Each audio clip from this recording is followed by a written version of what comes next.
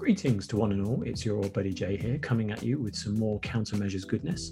I would firstly like to say thanks very much for all of the support. The likes and subscriptions are really helping me grow the channel, so thank you very much again for that.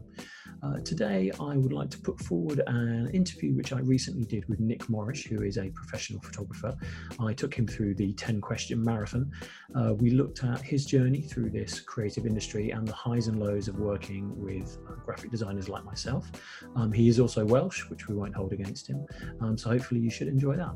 Now, if you're watching this on YouTube, that's great. You can also download the audio file, which is all good podcast outlets.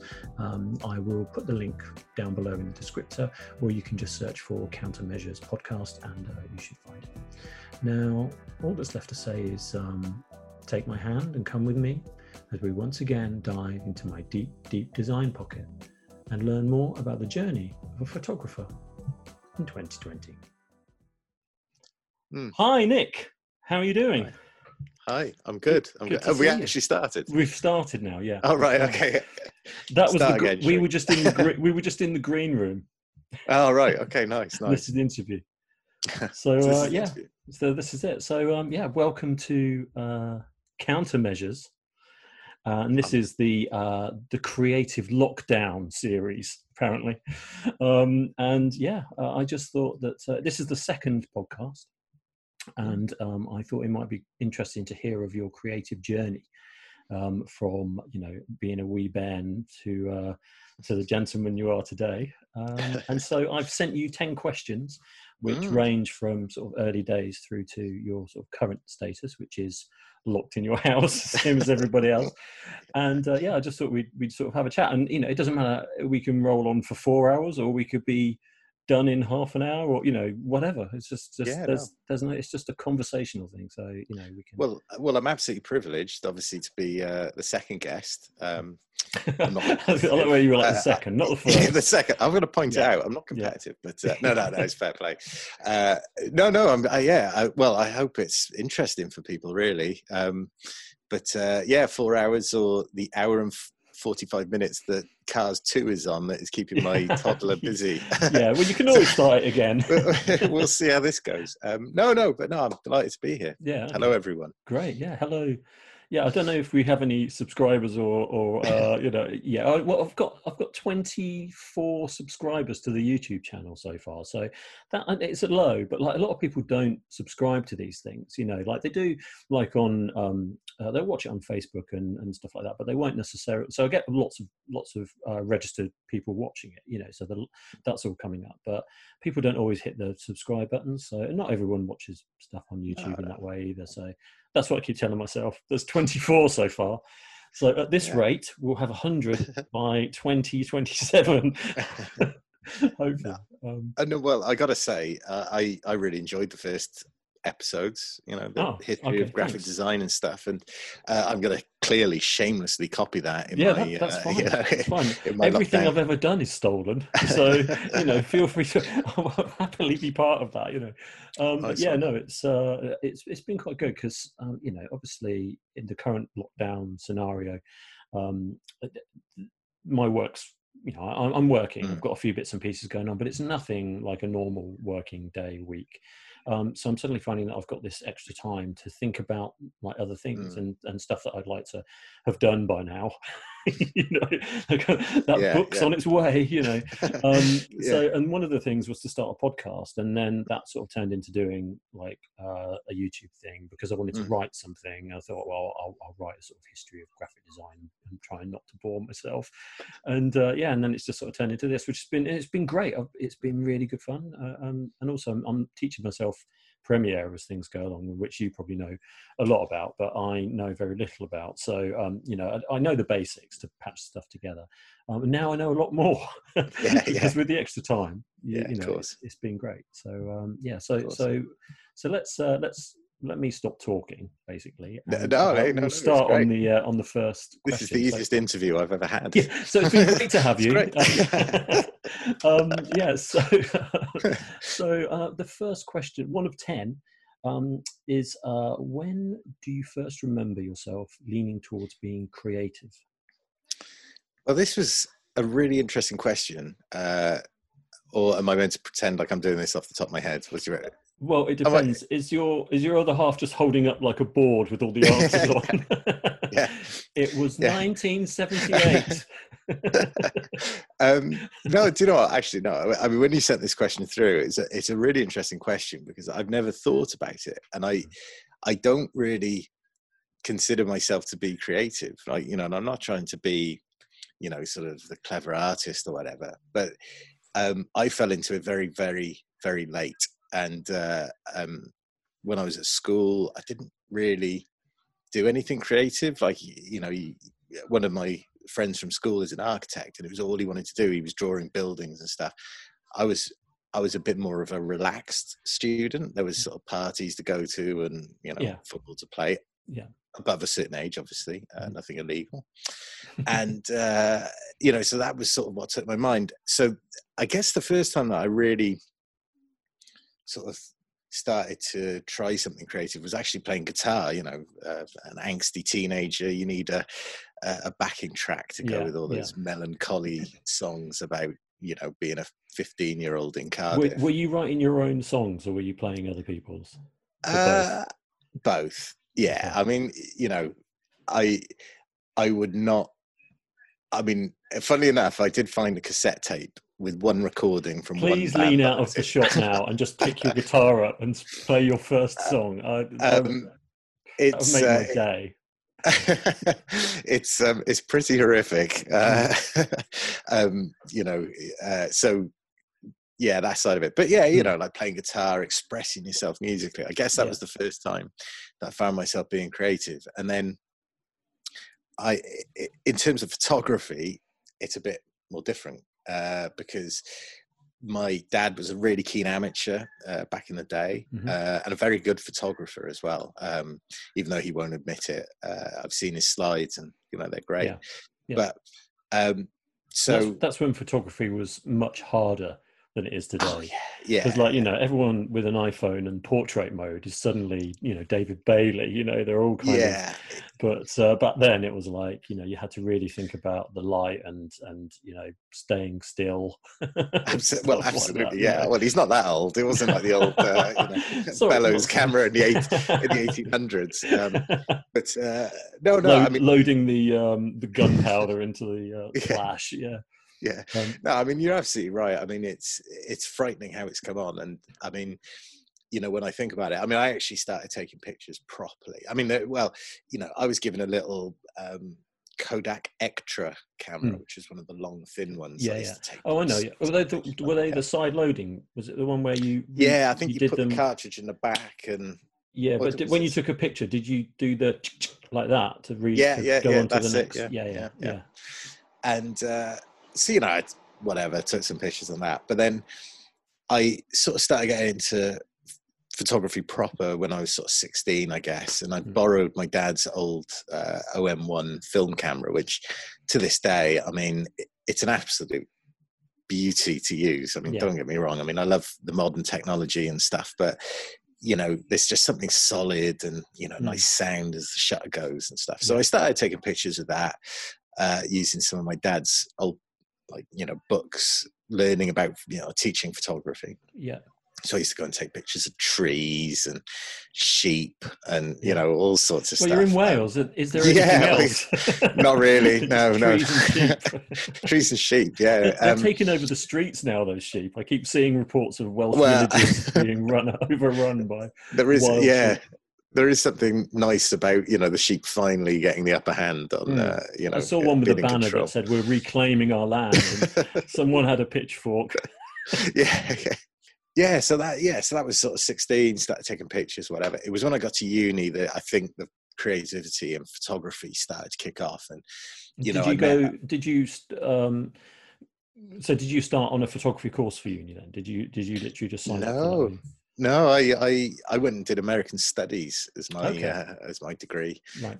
Only because, I mean, you're going to regret saying that I could go on a tangent, but I always wanted to be a pilot when I was younger. But the careers advisor, who was she was a very strict lady who'd seen, I think she'd seen a lot of life and a lot of dreams be crushed mercilessly.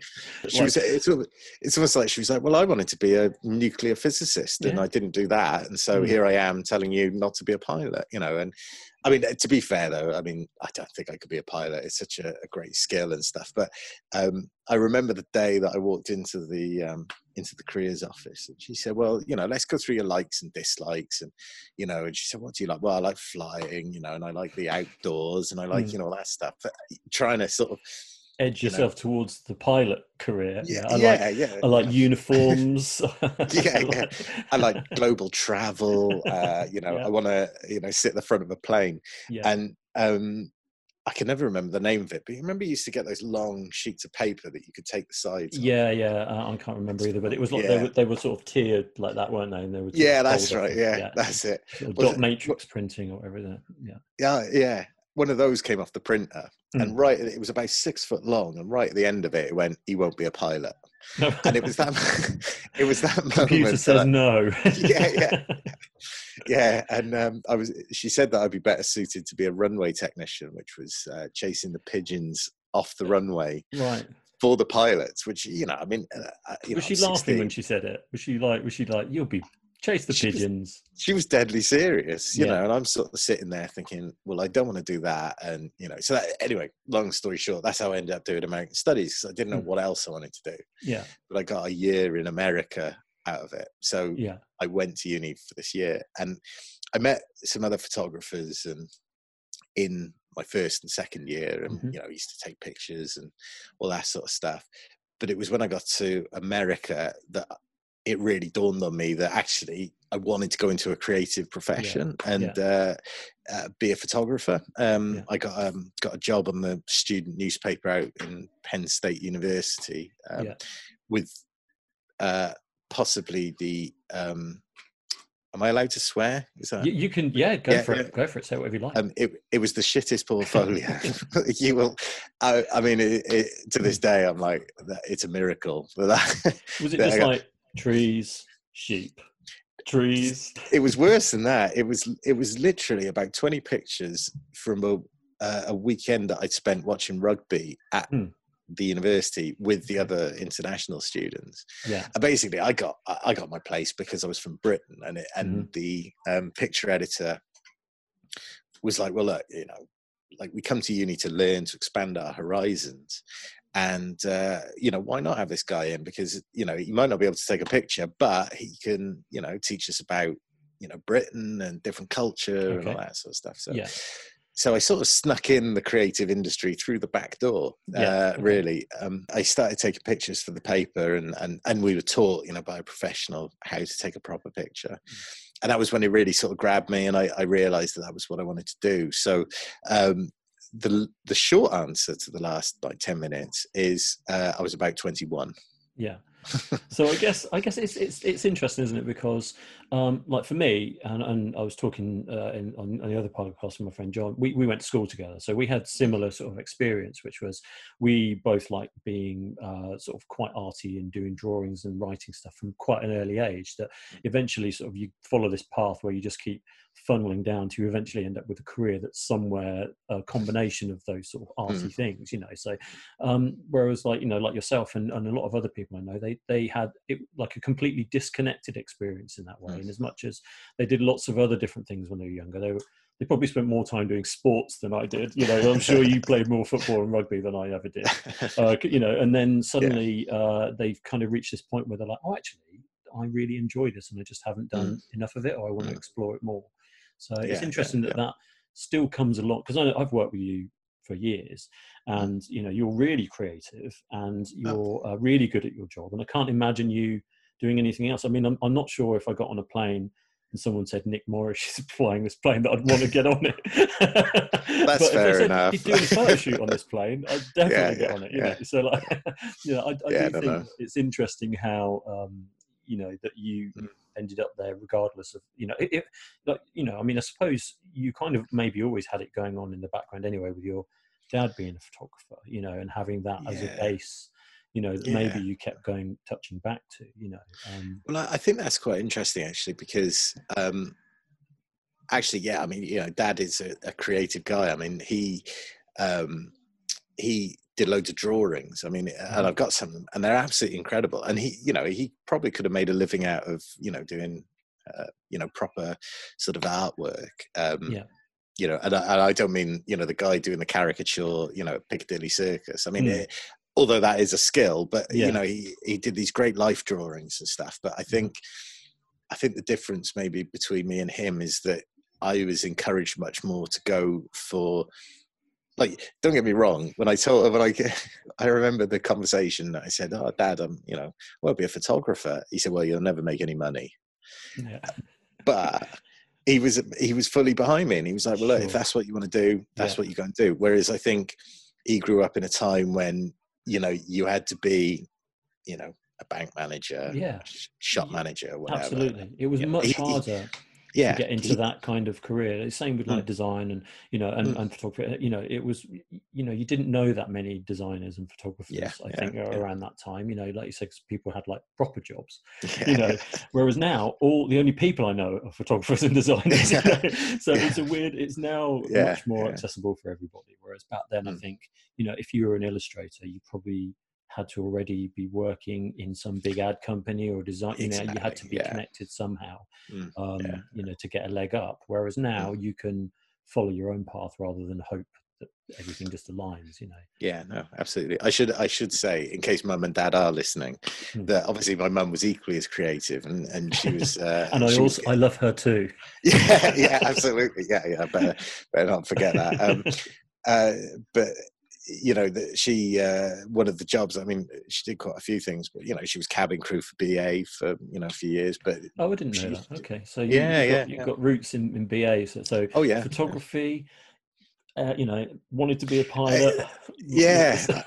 I literally sort of well, maybe it was predestined, I don't know, but no, I mean, she used to do food prep and stuff, so for photography, photo shoots and videos and stuff, so she had a bit of creativity in her as well. So I guess and she's a fabulous baker, which is a creative art. So I think that it was in there, and I was given the opportunity to go and do it, and luckily avoided the I mean, I did my work experience just after the careers advice in Going Places.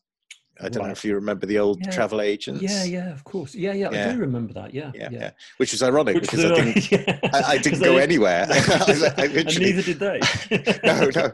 I was in the basement for a week sorting through old catalogues, and wasn't their identity like Going Places, but with a question mark on the end? I think it was. Yeah. And then they went out of business, but nothing to do with my work experience. I'm sure. No. But I mean, I couldn't have done that. I mean, and when I look back on it now, I couldn't have worked in an environment that was so sort of regimented in a way. I mean, I've had jobs in shops and stuff, and the people are obviously lovely, but it's that the red lines are so tight on everything that you do. Yes. Compared to the creative world, where a brief comes in, you go absolutely mad with all these ideas, and it slowly gets chopped back in, but you're given the freedom to go out and try something. Yeah. And then then the lasso from the client or the budget or whatever comes and but somewhere but those projects end up being successful. Either they let you run with it and you're like, I can't believe they let me do that, they give you the the world, and then they like you said, they slowly chip it down, and eventually it ends up being still part of it ends up being creative in the way you wanted, which is very satisfying in its own right, in knowing that it did your influence did change it in some way. But it's it's a interesting industry. Like photography, my father was a photographer as well, and still is, but he used to do wedding photography for a long time, and my mum was very arty as well. So like you, having that kind of support from early on, it wasn't any surprise when I said, I'm going to go into like an arty career, because they both were kind of arty and could understand it, even though they didn't do that for their jobs necessarily. It's like because my dad's business was like a side business and everything for the wedding photography. But I think, you know, like you said, with your parents having some understanding of what it means to a person personally to be creative in that way, you know, they obviously just thought, well, you know, he's gonna go off and do this. We know why. You know, you'll be broke, but you know, but you know You'll what? be But happy. Yeah, you'll be broke and happy. Yeah, but actually, that's broke in the sense of what it would have been like back then. You know, how their mentality would have been thinking about getting that business going, or be, you know, whereas now you can make a lot of money being a photographer. You know, as you know, as your LA office, I can see, dictates. Well, yeah. I was wondering if you guessed whether I was in Cardiff or LA based on the sunshine that's out the window. I was going to say, when the backdrop just falls down and the palm trees blowing around, then I'll know that. Hang on, David Hasselhoff is at the door. In a second. Yeah, the ice is in the fridge. Yeah. Cool. So that was sort of question, and we did dovetail into sort of question 2 there, which was you know, the sort of your education side of things and sort of filtering into university. So you know, having a completely unrelated sort of education to photography meant that you pretty much taught yourself. Yeah, pretty much, and it's something that I find quite interesting, because whenever you're approached by you know, a parent of somebody who wants to go into photography, one of the first questions is always, oh, what course did you do to get into photography? Well, I think obviously there is a value in doing you know, a college degree or whatever in photography, but I think there's also a danger that, you know, knowingly or not, the course tutor is always going to put their own influence onto your style. So you're going to copy what they are saying, and you're not really going to find your own sort of way of doing things. Sure. So I was sort of lucky that I knew how to take a photograph and do all that stuff. Then I went to the Collegian and got sort of a more focused sort of education on what makes a good photograph in terms of composition and looking at things differently and what suits for newspapers. Yeah. And then when I came back, I actually got onto the NCTJ press photography course in Sheffield, which was then, you know, a real intense look at, you know, being a press photographer in the UK and the laws and, you know, how you approach certain jobs and, you know, what to look out for and what not to do and all that sort of stuff. So, but the whole time it was more, my education was more around the how do you do your job rather than the this is how you take a picture of X thing. So I found that helped me really. I mean, you know, it sounds awful as well. I don't know if you find this with sort of, you know, other creatives, but I think especially with photography, you can get so bogged down in the technical side of it that it takes away something from the creative side. And I mean, you know, there are, you know, I hear questions. I'm like, well, I don't know the answer to that about, you know, I don't know. Well, once I was asked about the operating temperature of my camera, like what was the, you know, minimum temperature it would work in outdoors before it froze. And I think the person was sort of taken aback a little bit when I said, well, I don't know really, but I do know that if I have to go out and it's -20 outside, I'll do my best to make sure the camera doesn't pack up. But at the end of the day, I've got to get a picture. I'm not going to say, oh, sorry, it was a bit cold. You know, you've just got to, you know, you can take the most perfectly exposed photograph in the history of the earth. It could be absolutely spot on. But if it's dull to look at, well, you know, you've got to get that other side of it, that sort of, you know, that feeling and that, you know, the composition and the emotion that you're trying to portray.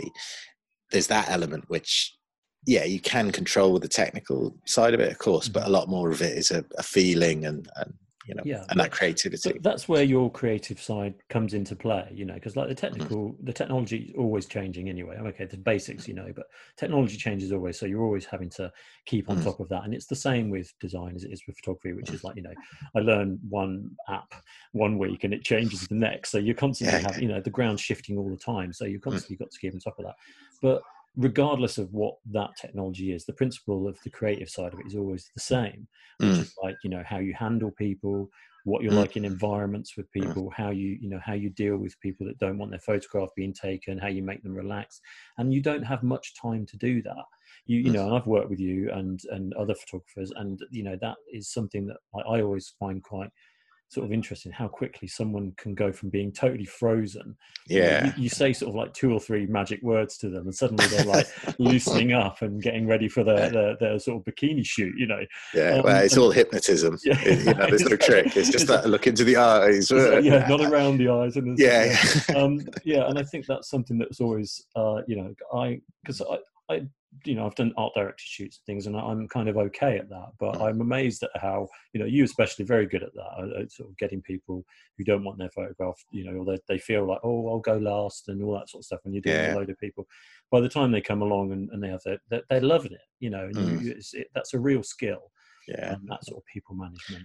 I think that's what I enjoy about photography is, you know, funnily enough, what was it? It was the end of December. I was doing something, and it was, yeah, well, it was you know, a BA. I was doing this sort of set of portraits for one of the societies there, and the guy who I was doing it for said, like, this one lady, I'd love to get her picture, but she's really, really nervous. She's really, really nervous.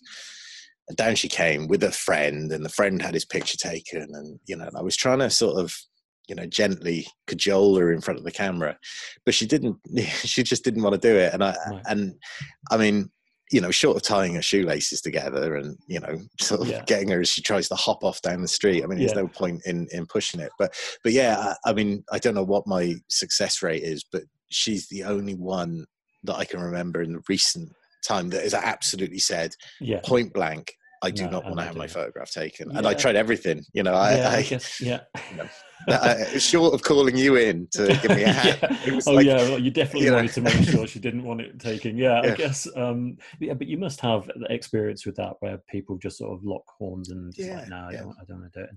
And I guess if you've got to deliver their picture for whatever, you know, whatever it's for, you know, getting them to do it must be quite tricky, you know. I can't imagine if you can't do it, Nick, it can't be done, basically.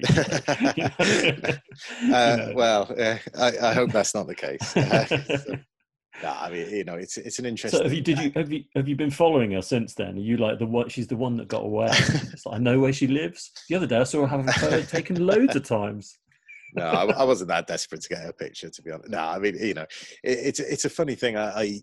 You know, I know, you know, there are some photographers that I think would be a bit more like, but at the end of the day, it's a picture, isn't it? It's, you know, it's not gonna, you know, change the world or anything. Well, it might have done, actually.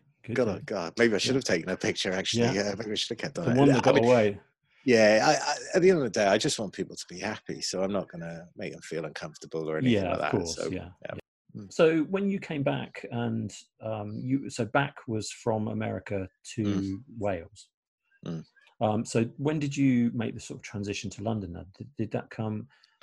Was your going places kind of experience, was that London based? No, that was Cardiff. That was Cardiff, yeah, that was Cardiff. No, it's funny, the London thing. I was never that bothered by it at the start of my career, because I think I was still in absolute shock that I was able to get onto the press photography course in Sheffield, which at the time was, you know, the press photography course, and any press photographer working in the national press had gone through it, and the list of names of people who'd been through there before, it was just eye-watering. It's unbelievable. So I was shocked first that I was on the course.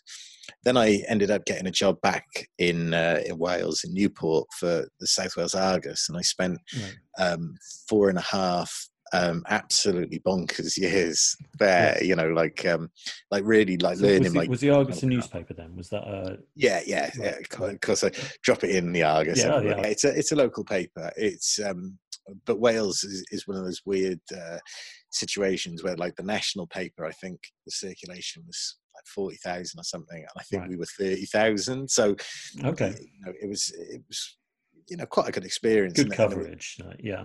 Yeah. And the team of photographers there were just, a really, really talented pool of people. And so I learned, quite a lot from them. And it was only, I guess, after about 4 years that I started to think of going to London.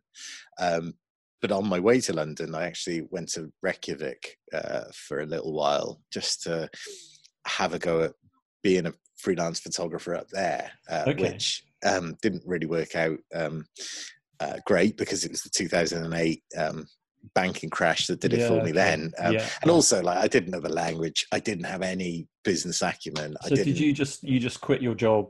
Was it full time? You were there. You quit and just thought, I want to go and do something. Just going back to your newspaper days for a sec. What was your what was your sort of day-to-day working there then? Were you just like following journalists around, or were you getting sent off on missions? What was the kind of how that worked? So it was quite interesting. I mean, I know it's a cliche, but no 2 days were the same. And I mean, genuinely, they weren't. I mean, we would have on the diary about 4 or 5 jobs a day. We were working shifts as well. So weekends would be on sport. You might be working nights where you'd be the only photographer and on call. But yeah, you do a real mix of stuff. So there was the real sort of hard news of, court snatches, getting the crims as they came out of court, murder scenes, road crashes, all that sort of stuff. Yeah. But then on the other end of the scale, you had all these lovely fluffy jobs where, it might be, a local who won a golf competition. So you, go up to wherever it was and try and do something creative and, with a golf ball and a thing that wasn't just him, with the golf club over his shoulder like he's just taking a shot. So you would get those pictures for, and in fact, actually that's fun. I think that's quite fun though. That, you must have seen some, budgies on roller skates in your time, Oh yeah. Do you know what, the one that I always think about was I got sent to a pub that had been flooded, and they'd come together, the team had come together to clear out the basement so they could reopen. And it was one of those, like, if they went through insurance, it would take like 30 years to reopen, but if they did it themselves, they could get open in a week. So they did it.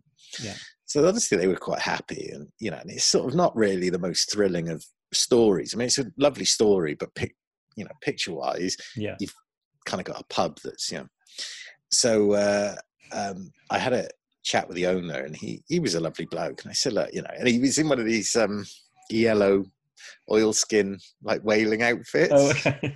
Right. And I said, look, mate, I said, I'll do the pictures, and we'll do this and that. I said, but I got an idea, would you be up for it? And basically what I wanted was 2 shoots of water coming in either side and hitting it and doing it on a quick shutter, so you've got cool, the water and stuff, and he was holding his brush. And he was like, yeah, mate, he said, I'm cloud 9 that the place is going to be open, so let's do it, so we did it in a couple of takes. He got absolutely soaked. Went back to the picture desk, did my pictures, took it up to the picture editor, and I said, well, I've got this. I said, I don't want to be, I think it's a front page image, like, look at this is really good fun. And and he took it into the editor who like a lot of regional editors at the time, I think they were sort of very traditional and whatnot. And he took one look at the photo and said, is Nick Norris on drugs? Do we need to drug test him? Needless to say, I don't think the picture made it, but it was a favourite. You learned a lot about the newspaper that day. You learned about your place in the world. Yeah. But the great thing about it was the picture editor, and he came out and he told me, and it was, it's funny and whatnot. And I don't think the editor really thought I was on, on anything, but he still encouraged me. He said, like, don't let it stop you. Don't ever go out, and just because you've been told it doesn't work now doesn't mean that something will come up. And I mean, in hindsight, I mean, the 20 whatever I was, 25-year-old in me is going, oh, it's great, it's a Pulitzer Prize winner, that one. But now, what has that got to do with clearing water out of a basement after? But it was a good idea. But what I like about that is that, like, you took something that was quite sort of, a sort of mundane situation, if you like, that you were just covering, and you thought, well, we can do those photos and get that, there's option one, and we could try this other thing. And in trying that other thing, while it wasn't successful, it's part of that sort of creative thinking of sort of going, right, let's just do something totally different. It's like when we've done shoots in the past and we've ticked the boxes of the things that we need to do, at the end we'll always be like, right, what else could we do that we haven't, what we could go a bit off the wall. And 9 times out of 10 it doesn't pay off, but the one time it does, it's always great, because you're just like, that was like a last minute thing, or someone had an idea to do this and it just fitted, so it's good. And it's good that you got encouragement to do it. But that's good, because obviously, with him encouraging you to do that, it didn't completely shut you down and be in a kind of like, right, I'm just like a corporate shill now, I'll just do whatever. It did allow you to sort of think, actually, when you get those opportunities, you should always do them. I've done plenty of like design work where I'm like, here's your logo, but look at this one. And then some people are like, wow. And other people are like, what the I just never stop doing that though. Because that's always, that's stuff that ends up in your folio. It's and do you know what? No, I think that's one of the biggest things, that with young photographers, especially, I think it's so easy to stay within your shell because you don't want to do something wrong, or you've just got to go for it. And if it works, it works. If it doesn't, it doesn't. Just move on. But don't ever, like you say, don't ever stop. Find your voice. And that's absolutely. a hard thing to do when you're young, because you're looking to, a lot of people, like you said, a lot of people are sort of telling you, this is how you're a photographer. This is how to be a photographer. And then they show you their work, and you're like, oh, that's how to do it. It's not like, you are sort of, you end up sort of following a path in those younger years of like mimicking a lot of the people that you love, and like for me, like designers, like copying a lot of their work and thinking it's my own amazing idea, and that sort of stuff. Because you have no other point to reference. And as you get older, you start to find your own voice in that respect, and you get more confident in showing them the guy getting hit by the water. Now you would show that picture and you'd be like, I don't care if you like it, I love it. And I think that's important.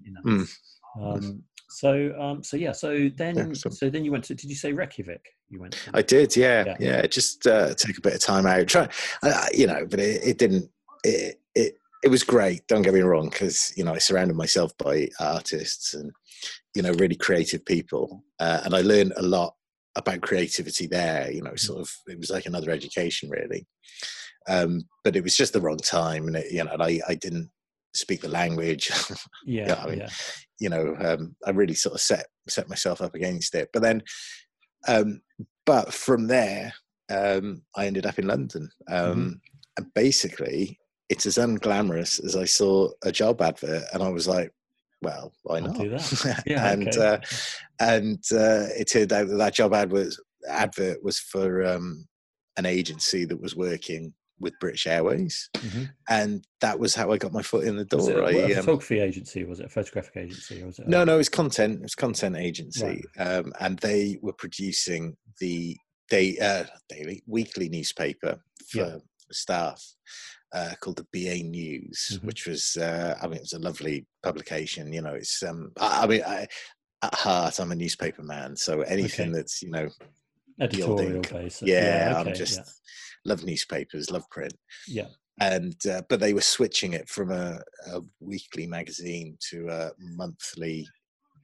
Did I say weekly magazine? A weekly newspaper to a monthly magazine. Okay.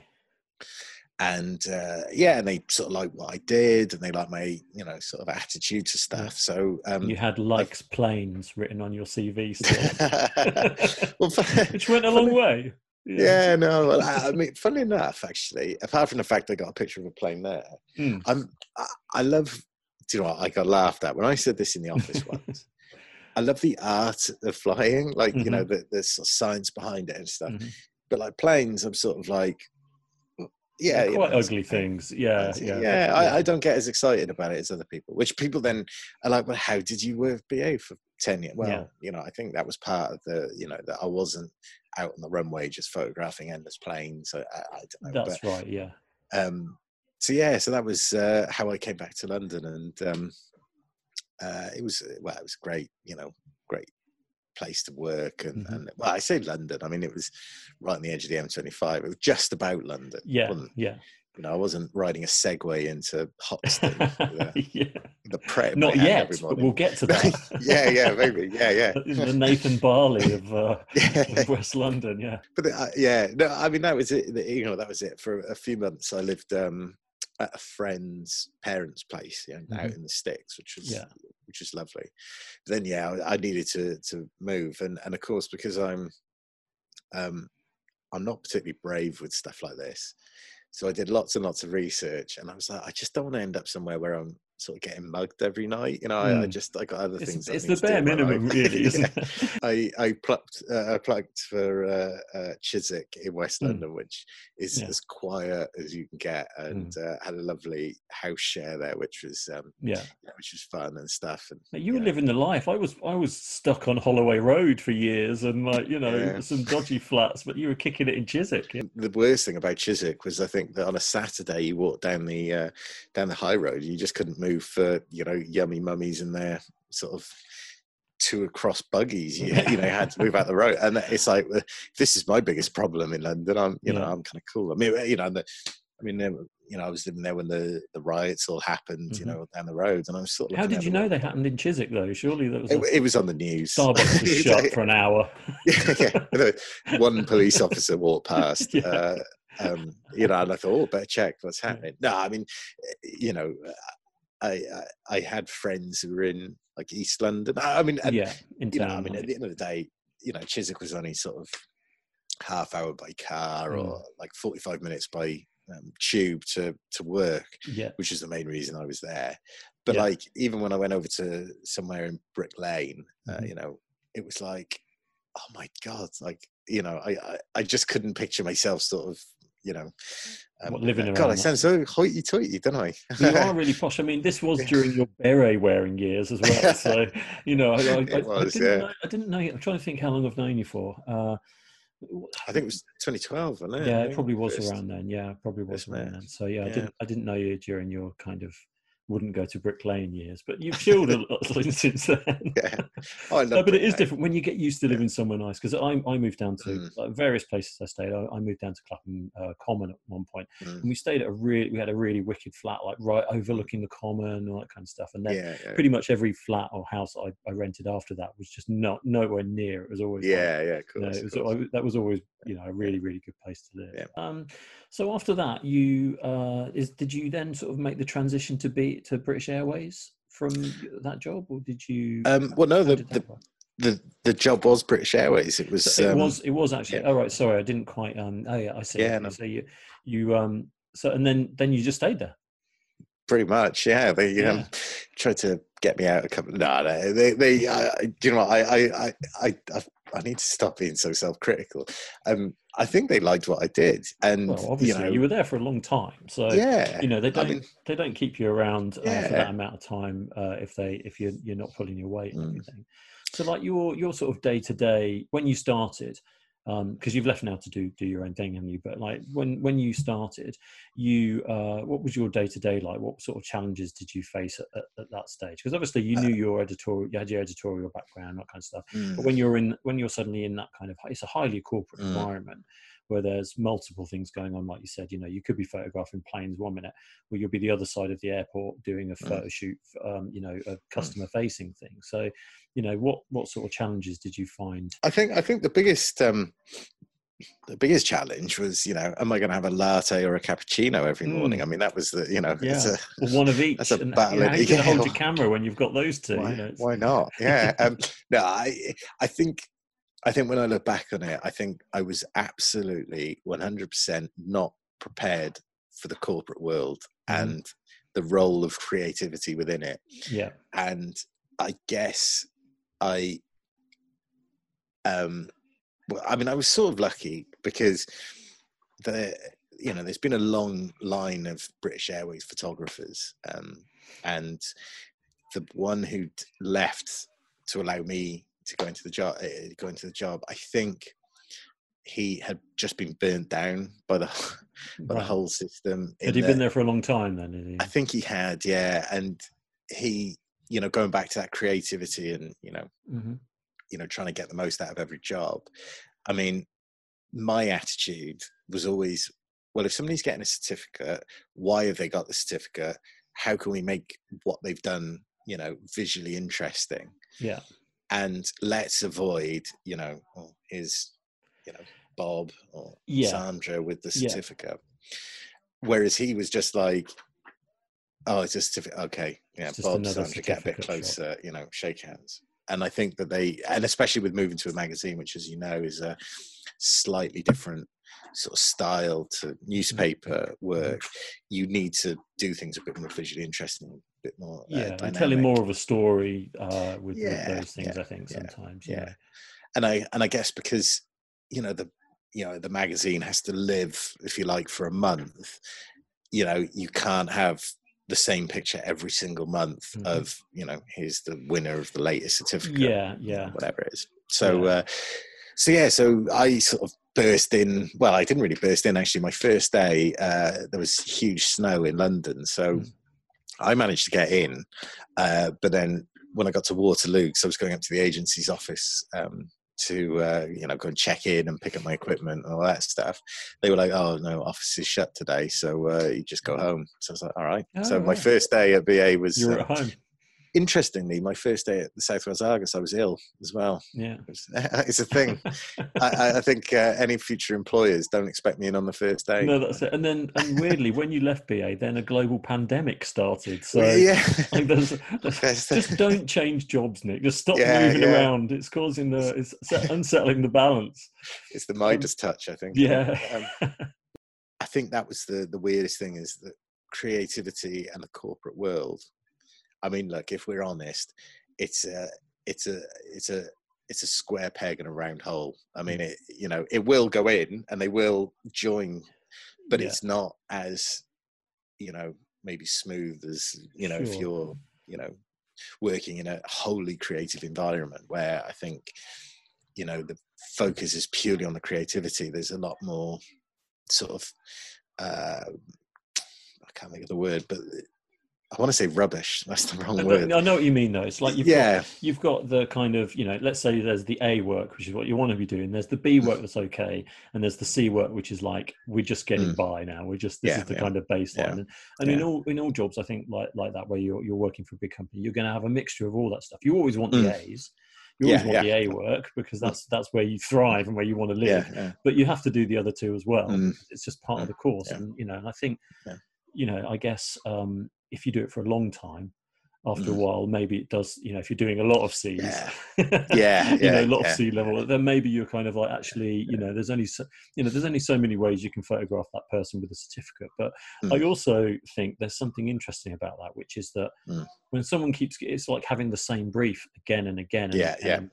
And what I find interesting about that is that sometimes when you've done it over and over and over, then suddenly something new sort of happens or materializes that you're like, oh, actually, that's another way to look at it. My only really real comparison is that I used to do a lot of work for Lacoste, and we used to do a lot of footwear ads and things like that. And you always wanted to be doing the footwear ads because that's the cool, funky stuff. And the sideline to that was that there were a whole load of brochures that had all the footwear in them. So pairs of shoes. And you're talking about, these brochures would go out to various places for people to kind of select the ones they liked, and then the majority of the ones they liked they would then create. So they're all kind of like dummy shoes, so none of the laces quite fit, the logos were everything was so there was a massive retouching job, and you're talking about hundreds and hundreds of pairs of shoes, and you'd have to do these brochures, and we do them again and again and again and again, and when you've done like about 50 you've cut out about 50,000 pairs of shoes, it gets to a point where you're just like, how are we gonna, how can we make this work? And then suddenly you kind of push through and something miraculous happens, and it suddenly brings life back into it. So I guess whatever job you're doing, that that amount of volume over a longer period of time can be grinding. It's and I think I always took it as a bit of a challenge. I'm not gonna sit and pretend that by the end there were certain jobs that you knew you could do, with your sort of eyes closed. I mean, those are mostly like the sort of headshots, just for people's profile pictures. And it was quite handy because I think that the quickest that I ever did a job was about 30 seconds, and that was from the moment somebody walking in, doing the picture, and then walking out again. and you know, it's it's what they wanted. You know, it would be lovely to spend hours like doing a mood board, getting the light right. At the end of the day, you have a lot more, because even though it was taking pictures, there was a lot more around it that you had to do. And so that was the other thing about being in-house, which I found quite interesting, really, is that you couldn't just be, like at the newspaper, I was a photographer. In BA, I was the photographer. I had to, sort of help out with wider sort of comms. Towards the end, I was looking after like these digital displays. We worked together on, didn't we? And, which sort of 10 years ago, it was so far off my radar that I might be doing that. But you sort of have to adapt and stuff. And of course, the other unique thing about working in-house is your critics are all there. You can't hide away from them. You are amongst your audience. So if you take a bad picture or you get something wrong, somebody will put their hand up and say, I don't like it. Even if you take a great picture, people will say, oh, well, I don't really like that. Yeah, and then you would work in those big open plan offices with all these all interlinked in different ways.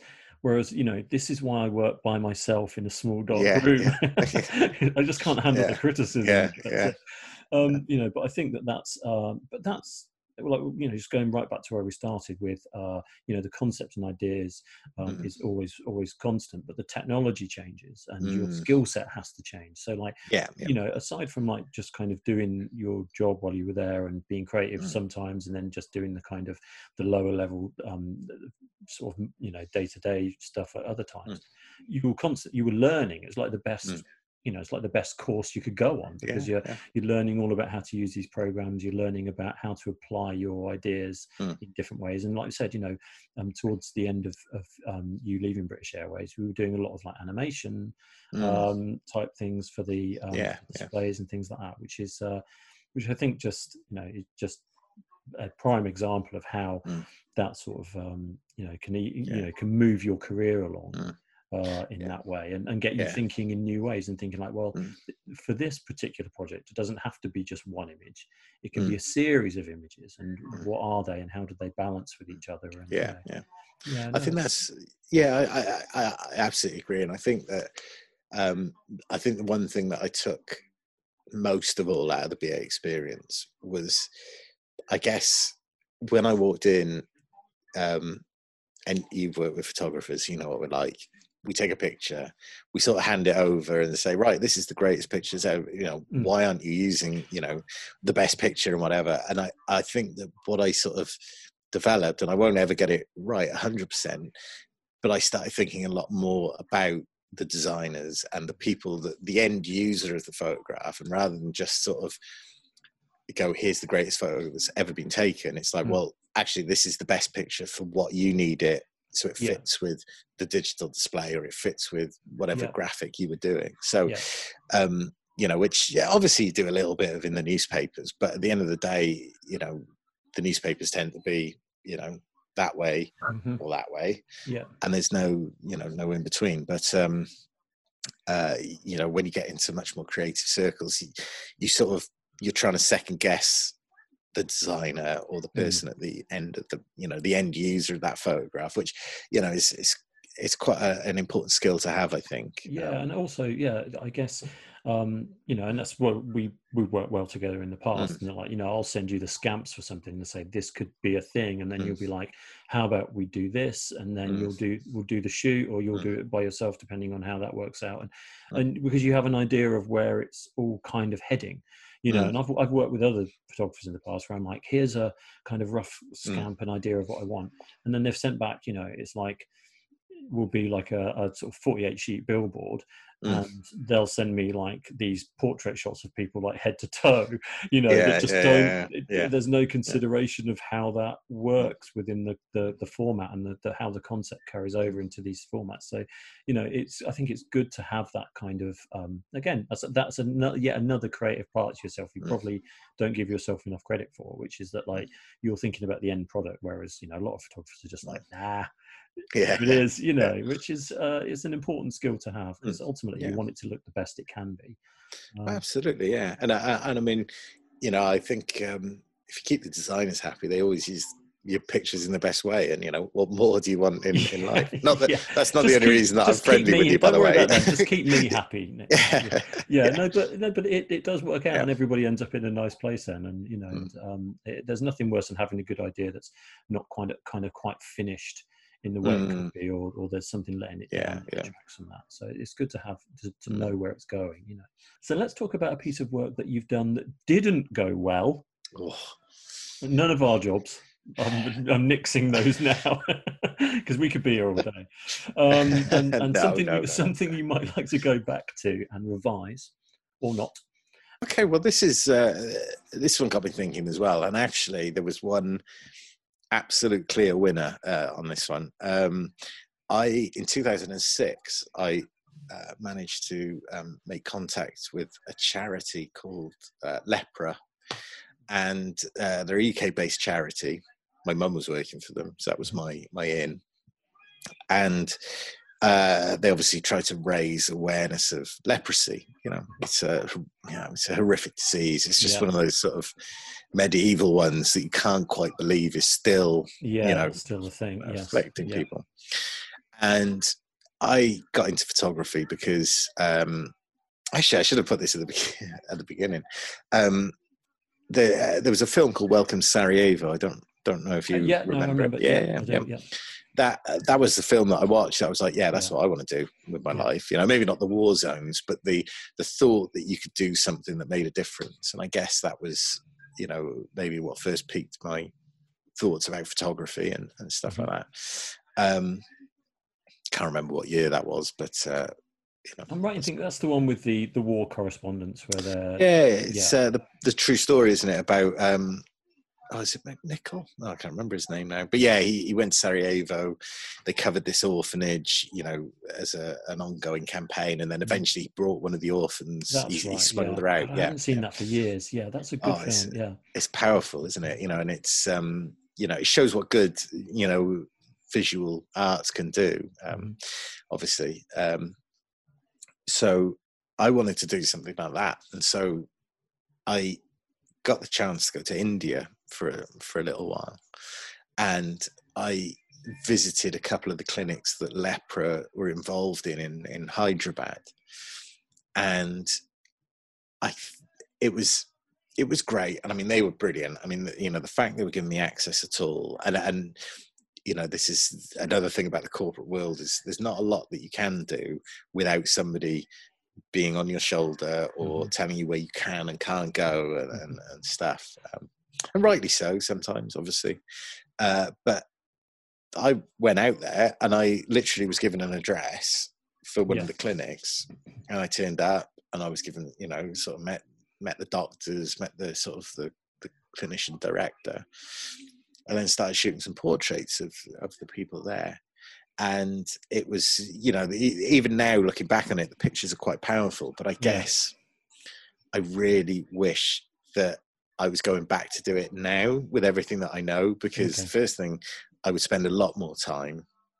I would probably not have done what I did, which was go straight into, you know, shooting pictures. I would have tried to get to know people, get to know the stories, and, you know, maybe I was treating it a bit more like a news assignment rather than a documentary assignment. Okay. But I guess at that time, how old were you? How old were you then when you did that? 26. So you were still in kind of editorial mode in a way. Yeah. Yeah. You know, sort of thinking of, you know, 200 or 300 word story, you know, illustrating that. So, so I would like to have built more of a narrative, made it a bit more standalone than it was, and spent more time there. And I think, you know, they were so wonderful, and, you know, the hospitality was amazing, that maybe I was a bit worried that, you know, I was sort of in the way or taking the mick or whatever it was. But yeah, that's the one that I look back on, that I think I wish that I could have done. Yeah, Yeah, I would definitely do it differently now. It's quite a unique experience and opportunity to go and do something like that. So when you see those, when you do it and you're like, actually, you did a good job, but now you do it differently. Very much so. But aside from that, everything else was perfect. Yeah. Well, that leads me on to question 7 was, let's talk about a piece or pieces of work that you are proud of. So just the rest, question 8. No, I mean, like I'm happy when, like I say, the end user of the photo is happy, or if like we were talking about earlier, if the person who didn't want to have their picture taken has had their picture taken and now they're over the moon and it's all over their LinkedIn and Facebook, and Granny's got a picture of it printed on on the sideboard and stuff. I mean, obviously that's great, but there's actually, I'd say you recently shot Prince Charles, didn't you? Yeah, I did. I mean, the Royal Rotors are always an interesting experience because I mean, you sort of shuffled around in front of whichever royal you are photographing, and you don't really have any say in anything. You have to sort of just shoot as you go and hope you turn your camera on and it's not pointing the wrong way, and it's just loads of selfies of your nose or whatever. So they're good, but actually the two that stand out in recent years, so the first one is, now I'm from Wales. I'm a proud Welshman, very, very proud Welsh rugby supporter. So part of the reason why I'm picking this one is because of my professionalism whilst on this job. But British Airways announced a partnership with the England Rugby Union, and a certain Welshman coming on was chosen to shoot the pictures. There's a lot of these sort of shots of it's a funny feeling, when you, because as you get a briefing, and I mean, you get it in, and you have to be sort of in the right frame of mind to get that creativity going. I always find it, and maybe maybe I am alone, I don't know, but if I haven't slept properly or got a bit of a cold or I'm stressed about something, it's a bit hard. All impacts, definitely. I mean, when I got that, obviously the Welsh fan in me sort of was like, oh man, we're spending a lot of time at Twickenham with England rugby people who are like wonderful, but in my mind I was always like, why couldn't it be Wales? Why couldn't it be in the Principality State? I would have just been there. You could have just left me with a tent down there. I would have just stayed and photographed every square bit of Welsh Rugby Union. But anyway, so you take the job, and it was a really nice one, actually. So we had access to the pitch, the training room, and all these places still exist. Nothing bad went on. I didn't, they shut it down for a while after you were there. Just leave it Welsh flags everywhere. No, and it was great, and also we had, we were given permission to go on the pitch, which, if you ask any sports, anybody involved in sports, whether they watch it, one of the most prominent things in a stadium is do not step on the grass. I mean, sure. So, but sacred ground. Yeah, absolutely. So I was sort of like, oh, okay. And this was one of those ones. Now, we were talking about it earlier, that you sometimes get a bit of a, on the face of it, maybe a bit of a boring a brief come in. And there's nothing worse than a boring brief that's been created by people who don't really know the subject that they're briefing about. And rugby, I don't know. You're not a rugby fan, though, are you? Not really. I played a bit at school, not to any level at all. Just like during PE. I always enjoyed it, but I've never really been. In fact, I'm not really a massive sportsman of any sort, really. Like football. No, it's fantastic. I'm the little nerd reading comics in his bedroom, so while everyone's outside in the sunshine. So don't worry about that. No, it's each their own. I mean, it just so happens that I'm a massive rugby fan. So of course, when I saw the list of pictures that have been requested, I was like, hang on, there's loads that you can do that within the context of a rugby match, yeah, that are a little bit better than, you know, whatever it was that was on the brief. Suggesting, And I mean, I was really lucky that the team that, you know, was sort of behind this partnership trusted me. You know, so when I said I'll have some better ideas when we get to the shoot, you know, and so we went down to Twickenham, met the you know, like the most I mean, as you know, as you would be if you worked for England Rugby, massively enthusiastic guy about rugby. All the pictures on the wall seem to be, you know, Welsh rugby players getting very, very badly beaten up by England players. Had they requested a Welsh photographer I don't know. You know, but you know, when you're seeing your heroes, you're sort of seeing your heroes with their head in their hands after England had just scored and celebrating. You're like, oh man, you know, it was all quite surreal. Anyway, to take your Welsh flag off your face when you were, we'll be in there in a minute. I mean, the RFU guy really appreciated the dragon outfit that I turned up in, you know, with the massive leaf. Well, you just wear that anyway. It just happened to be. And he was great. I mean, he was a really good guy, and we had a chat, and I said all this to him. I said, look, mate, I'm a Welsh fan, you know, it's very uncomfortable, you know, Twickenham frightens me, to be honest with you, and you know, and he was great. We chatted about rugby and stuff, and then of course I said, well, look, I've got these ideas, and one in particular sort of really caught the imagination of the RFU guys, and that was, it's one of those lovely moments when on the inside you're thinking, oh yeah, no, that feels right. That feels like that's the way that we're going to go. So we did the safe shots. We did all of the, you know, here's the ambassador holding the rugby ball. You know, and so we did that, and then we're getting towards the end of our time, and I said, right, we've got to get this picture that I want to do. And basically, what I had envisaged, because we didn't have any rugby players, we had a rugby ball, and I think we had 8 ambassadors, I think, in full uniform. And what I wanted to do was, obviously in rugby, you know, when the ball goes out, there's a line out and there's a lift. So one of the players gets lifted up to get the height. And I wanted one of the ambassadors to be lifted up to catch the ball, right? And obviously now, you know, I'm not going to lie, it's quite a dangerous thing to do, even for the people who know what they're doing. You're a long way up, and you know the ground is, you know, and so we picked one of the smallest ambassadors, and she's great. She's, you know, she's always up for this sort of stuff, and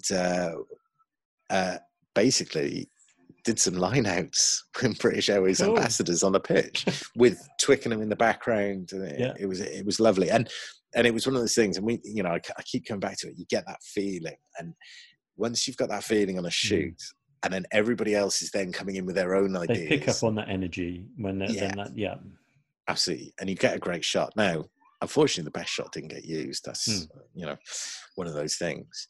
And it was actually the RFU guy one of the RFU ladies that came up with that idea, and it was just making people a bit more animated. However, when the pictures got back and they saw these ones, this ambassador with the ball up, and it was looking like a rugby, people were blown away. Great. And it was just like, it was a lovely feeling. Yeah. But what makes it the one that I'm most proud about is because it started off as a PR shoot. It sort of turned into a bit of marketing, which, you know, the marketing guys were like, oh yeah, we really like that. And, you know, that's great. And it ended up printed about 80 foot tall on the side of Twickenham Stadium. Do you know what? You're talking about it. I know I've seen that photo. I haven't seen it from you. I know I've seen that. Yeah. And that's just, for me, that whole job was just bonkers. It was just like going from, you know, where we were through to getting a fairly decent picture to a Sunday afternoon where I'm, you know, went down with Sarah and Ted and went, check out that picture. How big is that? Cool. You know, like that's awesome. And then of course it was one of those things. I don't know the specifics about, you know, the deal or whatever, but you know, I was told that it was a holding image until they got something, you know, that they were going to shoot specifically for the thing. And I was like, well, hey, do you know what? Whatever. It was like, yeah, it's the Autumn Internationals. You're still getting however many 80,000 people walking past, having a look at this. This ambassador. Well, that must have been seen so many times. That must have had so much coverage. Exactly. Yeah, and every time the Sky helicopter or the BBC helicopter or whatever flew over the stadium, there's the picture. Yeah, that's every so time cool. we went down the A316, there's the picture. Oh, not the 316, the A whatever it is down to the M3. And it was like, wow, that's just mind blowing. But that shows, like we were saying before about having that skill of you can just shoot what people want. You can just do what they want. You can push that a little bit further, or you could just take a chance on an idea that you've got, and it can be a hit or a miss.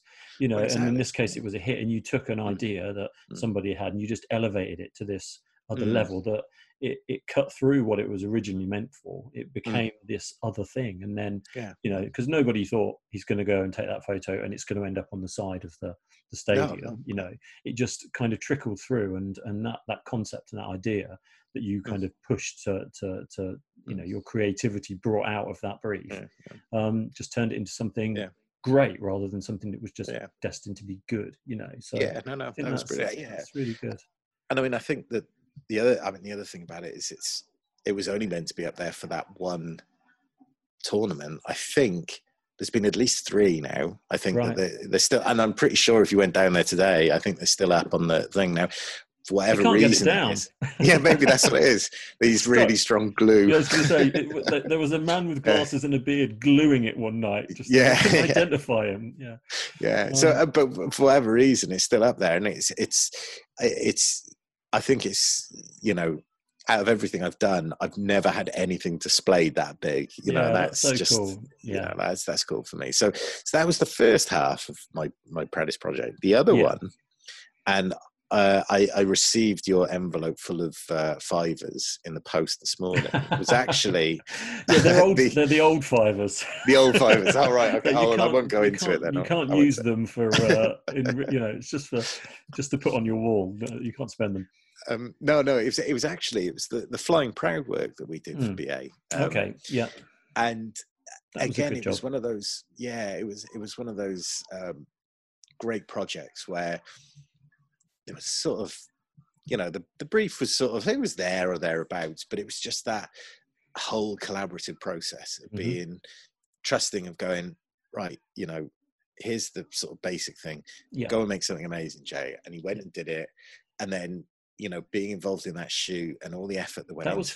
That was fun because obviously just sort of, a bit of history, which is that I wasn't even working for British Airways before we did that job. And you just randomly contacted me out of the blue and said, look, they're looking, pitching for ideas for this thing they want to do for Pride.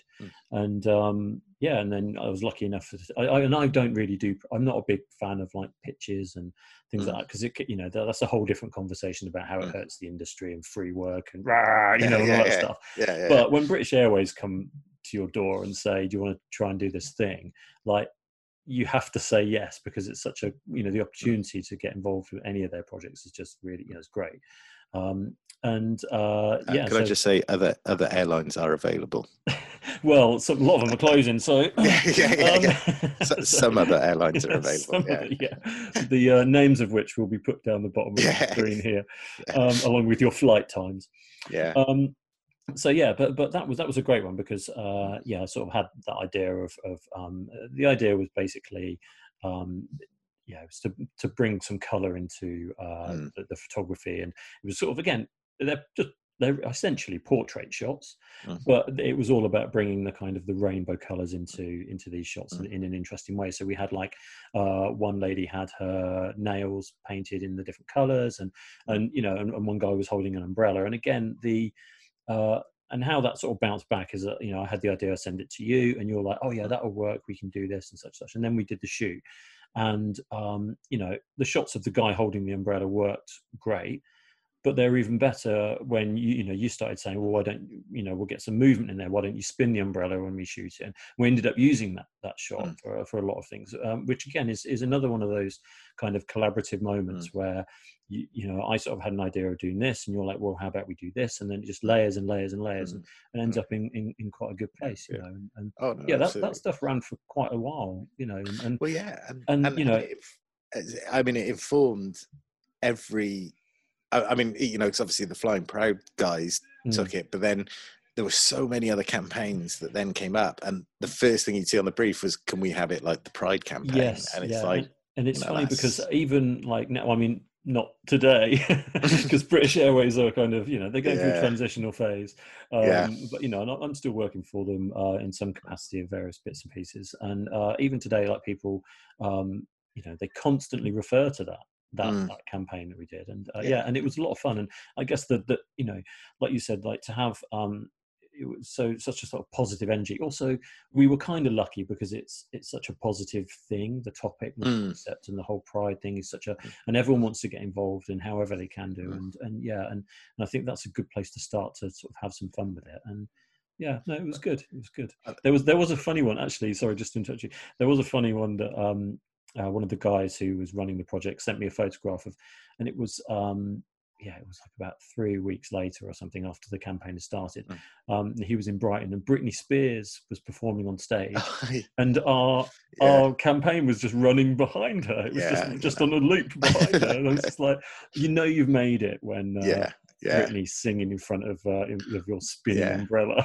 Well, that's it. I mean, that's the wonderful thing about the collaborative creative process is you just that was only meant to be like an internal thing for BA, but it took off. But I mean, what I was going to say was that sorry, that pun about taking off just threw me then. I haven't done one of those for ages. Does that happen a lot in the office of the BA? That's what you mentioned last week. Like, I've had 10 years of airplane jokes. I've got to go. I think that with that campaign, you're right that it was vibrant. It was a sort of not an easy subject. That's the wrong thing. It was a good subject to do a campaign around. But you think about how easy that is to get wrong, and how you can make that so sort of uninspiring and just sort of very corporate. Dare I say? It can be that tone of voice you can get it so wrong. Yeah, absolutely. So I just had the idea, and then you did all the hard work. So yeah, it was great. No. But then again, I think another thing about it, which I really liked, it was your attention to detail. I think that a designer who I knew years and years ago on the paper, he always said, design is in the detail, and the good designers are always about the detail. And like the thing about the fingernails, I hadn't thought about that, but it was just that little detail that it wasn't in your face. It wasn't that, but it was just enough, and it was just subtle, and it was lovely. And so those are my two, sort of favorite projects in the last. That's good. I feel very honoured to be. Bit upset I wasn't the first. But, well, I was building up to the best one, wasn't I? And finally we have, no, but it was good, and I enjoyed working on that job. Right, so that was an amazing project. Thanks, Nick. That's all right, anytime. So there was no cut there whatsoever. Now, so moving on to question 8. So what are you doing now? Because obviously you left BA, and what do you see for the future? Where are you going next? Because obviously Well, it's certainly an interesting time to be alive. It's a tough time. I sort of wrote these questions before the pre-pandemic, and now it's like, what are you doing now? I'm just still in my room. Do you know what? I mean, I said to you that I wanted a challenge, and being the owner of your own business in the middle of a global pandemic is a huge challenge. Yes. I think I'm going to approach this in 2 different ways. So I'm going to approach it in what is actually happening in my life. So at the moment, with a lot of photographers, a lot of creatives, there is not a lot of work out there at the moment. And rightly so. At the end of the day, as much as I want to go out and take a picture and whatnot, we got to stay off the streets. We got to make sure we get rid of this thing. So now I thought, I mean, the good thing about being a photographer in some parts of that industry is that it is a solitary job. You're not always working with big groups of people. Yeah. So, it's not like you won't be sort of back in the field, if you like, at some point. It's the social distancing and all that kind of stuff coming into play. It can be a solitary life as a photographer, so that's one positive thing that's as things develop. You are right. I mean, it's a very funny thing, isn't it? Because it is a solitary job, but I'm missing interacting with human. I mean, well, obviously the two people who live with me are humans, but other humans. Because I'm sick of these humans. yeah. I'm not really. No. We all love our families. Hang on. What was the official line again? I'm loving every minute of. No. It's. I do miss it. I do miss the interaction with, like we've said before, that you get that person who's nervous about being on camera and the sort of, the fun that you have trying to get them on camera and that excitement and stuff.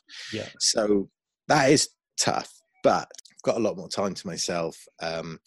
It being full time, I didn't really have any time to sort of learn and refresh and, think about things. So, as sort of twee as it sounds, I've been like trying to get myself better at stuff to when I then am released back out into the wild. That I'm ready to be better, because at the end of the day, I loved it at BA and it was great, but I think that I had hit the plateau that I was on the hamster wheel, and it's not a nice place to be, and you want to get out of it, but you just can't find the way. So this has been nice. So, I mean, Ted, my little boy, has been modeling quite a lot for me, as I practice lights and stuff. And then he takes pictures of me, and so that's been really fun. And also trying to get all of the business stuff done that I should have done about 6 months ago. So I've been sort of making sure that everything is in the right place, so that when lockdown ends, and I really hope that there's a massive klaxon for that, some sort of the emails will just start coming in, the doorbell starts ringing. That's the dream. Absolutely. So that I'm ready for it, and I think that if you ask anybody who's serious about it, they're doing it, and it's all we can do at the end of the day. And so it has been fun. I mean, obviously, what are we, week 7 of lockdown now? Yeah, I think so. Well, I'm a bit out of sync because we were on lockdown a week before the lockdown happened. Oh, yeah, we were. My little boy had a cough and cold, and at that point they were saying if he's got a temperature, you should all self-isolate for like 14 days or 7 or 14 days. We started like the week before, because why not? So it feels like a long time at the moment, but I'm hoping that things will change slightly. I mean, but like you said, I mean, I don't know about you, but I haven't stopped since I started work, like back when I was like sort of 21. So I came down to London, and then I was just straight into it, and I haven't really had a break since then. It's always been full on, even when I worked abroad for you, which I thought was going to be a little bit more sort of time to reflect and do a bit of work. That was just full on as well. So like there was never a moment where I sort of had time to stop and think about what I'm doing and just constantly moving forward, and while that was good, and I sort of thrive in that environment of like a multitude of things going on all the time. This kind of forced exile has been quite nice, because I've been able to get this started, which I've wanted to do for ages. The minute I get a proper job come in, I'll never be on YouTube again. Oh no, I hope not, mate. I think you're natural at it. but seriously, like I've wanted to sort of get this sort of stuff. So it's been nice to, like you say, have time to kind of hone those things down. And you as well. You've been spending, you're very good at doing what I'm slowly learning how to do better, which is engage with social media. because I'm always busy doing other stuff, and I've never got time for like Facebook and Instagram and LinkedIn and all that stuff. And then I started looking at that at the start of the lockdown. That's the first thing I started looking at. I thought, well, I've been meaning to try and up my game a bit, and I just realized how terrible I am at it, and like, how many people I'm in contact with through work stuff and all this, and different groups of people I'm friends with who I'm not linked in through social media at all. And I just thought it's time to kind of start honing that all down a little bit. And I think this is a good time to do it. I mean, LinkedIn is it's a funny one. I mean, I love Instagram. I think there's a lot of detractors about it. And I say I love. Instagram's in the doghouse with me at the moment because of this whole thing about the sharing of images and stuff, and it's a bit shady. And I think as a photographic platform, they absolutely have to look after our copyright. That's number one. You can't be doing anything that sort of detracts from that or threatens the integrity of copyright. So I've been concentrating on LinkedIn, which is quite an interesting place. And but then it's the same with all these things. That it's all dark arts. The whole social media thing is just, but it can be learned, and it can be, if you spend a bit of time doing it, it's good. And I think the trick with it, is to, what you're good at is being consistent with it. I think people just start getting used to seeing, the kind of things you have to say and the things that the kind of the enlightenments about photography that you kind of bring to these sort of like these sort of blogs and things, which are really interesting. I think that's a good thing about the creative industry as well, is that actually it's quite nice to talk about that rather than just bang on about the economy and all that stuff. You can talk about photos in a simple way. You can get highly complex with it. You can talk about ideas. You can, and I think that's a nice, it's a nice way, one, for you to kind of remind yourself that you do know these things, but also another way to engage with people that isn't all about like pushing them for work, or it's just, or literally waving a flag on Facebook and saying, I've had a sandwich, look at me. It's something informative and interesting that people can pick up and take down, take in at their level. You are good at that, and I think that's that's another skill that I think is overlooked. Because if you're off the ball with that stuff even just slightly, then like you're out of the game. Stay on it. I mean, well, as you know, there is so much content out there now. I mean, it's just absolutely mind-blowing. And you have to be consistent. You have to be consistently good, and you have to be confident in what you're doing to showcase. And we all hate those emails where somebody says, "Oh, I'm going to solve all your problems for $10.99 a month." So you've got to avoid that. But no, it's been great. But hey, I'm going to be starting a podcast as well. I mean, it's something that I've wanted to do, and you should do it. I mean, like, my kind of my thinking behind it originally was like, there are so many terrible YouTube channels out there and really crap podcasts. Let's make some more. No. It's like, I'm not pretending this is anything other than just a slight shambles that looks like it's cleverly put together, but the fact is it's just a whole mash of whatever, and we're just isn't the official term for it, it's authentic? Isn't that what if it's not quite up to, it's authentic. It's the shabby chic of social media. Exactly. But I think that's that is an interesting thing to to keep doing, because like I said, it reminds people that you're there, and I think it's probably a good new, because I've always been quite bad at new business.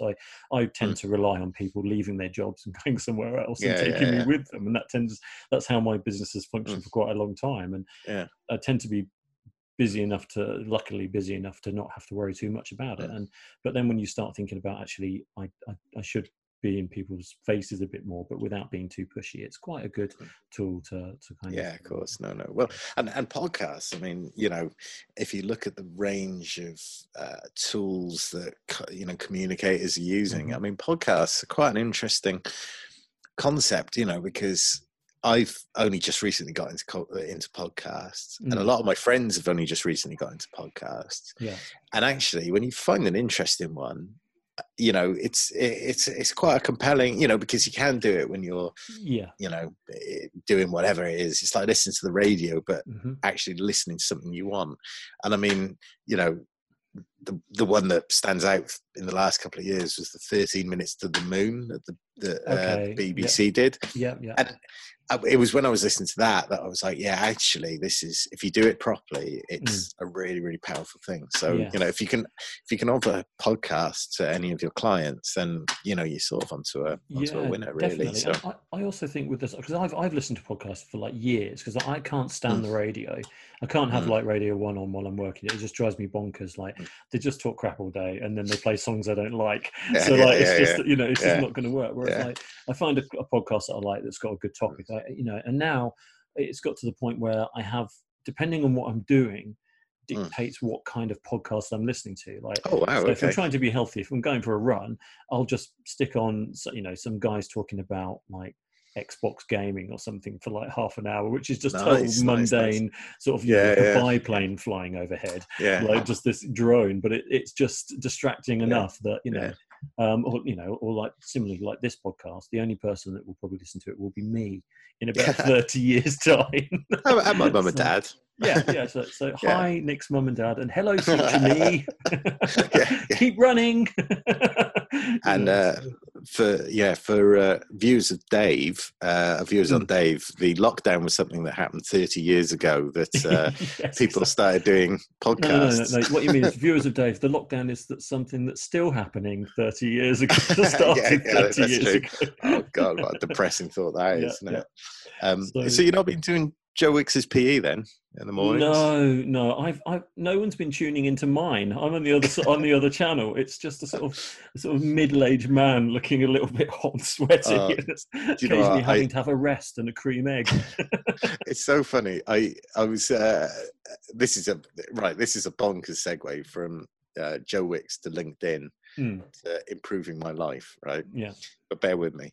So we do Joe Wicks every morning. Me and Sarah do it, and I think I never really sort of bothered with him before. I don't know. You know, I knew who he was and stuff, but I think he's got such a great character that it comes out that there is something that draws you in, that you're like, yeah, do you know what? It's great. I want to do some Joe Wicks. Yeah. Anyway, so somebody who I know on LinkedIn put a picture up and started talking about exercising. So of course, me being, you know, thought I was, you know, being sort of, you know, clever, said, oh, well, you know, I do Joe Wicks every morning. And, you know, and I mean, I'm not an athlete. I find the Joe Wicks thing, it's quite punishing, you know. It's, you know, you got a sweat on and you're bright red, you look like a lobster. Yeah. And, you know, and it's, he never does. You know, I don't know how he, you know, manages it. But, filters. You know, it's all filters. Yeah, it could be, couldn't it? And so I said, oh, I do Joe Wicks, and you know, it's great, blah blah blah. And somebody commented on it and said, oh no, we don't do Joe Wicks. It's too difficult for us. So we do Andy's wild workout. Right. And you know on CBeebies there's Andy Day who does, you know, Andy's Safari Adventure Dinosaur. Yeah. So he does a little 7-minute one, right, which we got Ted to do the other day, and it's literally just waving your arms around. Okay, and I don't think you're going to actually get any mass out of it, but it gets him moving, and it gets his heart, gets your heart rate. Well, that's cool, though. I think like that, that is good, because also it's not just about the exercise. There's something about collectively knowing that across the country and the world, people are also doing that at the same time. Because we're also used to watching, you know, when I was a kid, if you're watching He-Man on TV, you know, everyone's watching He-Man on TV. TV.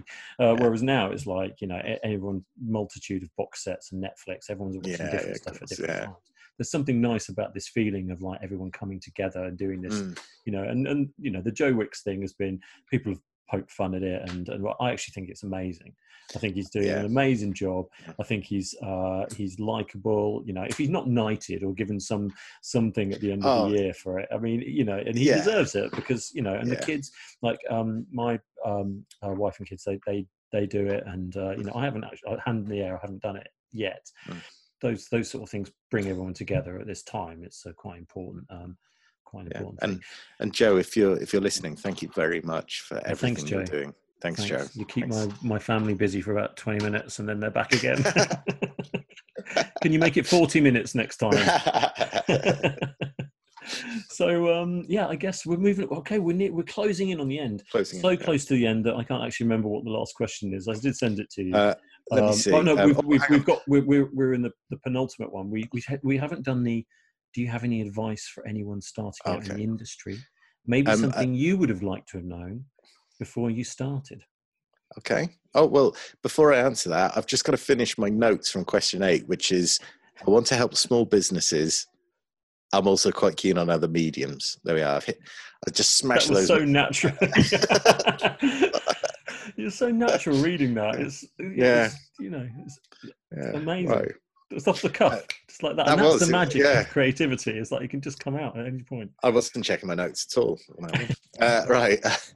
But actually, genuinely, I do want to help small businesses. I think that you've enlightened me to it. I think that I've now entered this realm out of the large corporate, global sort of thing.